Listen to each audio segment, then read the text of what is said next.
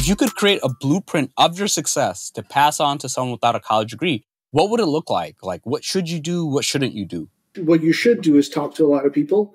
I think if you are going to just stay at home and not talk to people, you probably won't. You're better off. Because if you think about what the purpose of a college or university degree is, it's to learn, but more importantly, it's to meet like-minded people and network. And I'm not saying go to parties or anything. It's go to, like, if you're into tech, go to like tech user groups, go to marketing events, whatever.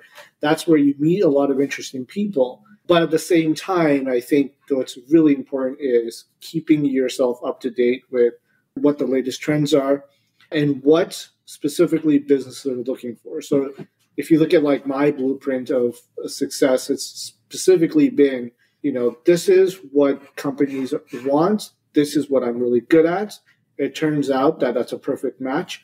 And after that first struggle of getting my first job, which we can talk about how I even landed that, the rest became subsequently very, very easy because of that networking. Yep. If I wasn't networking, and I think back now that if I was just like, okay, great, I got my, 9-to-5 job, I'm going to just go to work, heads down to work, then come home and that's it. The second and the third and all the subsequent things that I've been able to do would not have happened. Wisdom is flowing. If you didn't know, now you know where I'm going.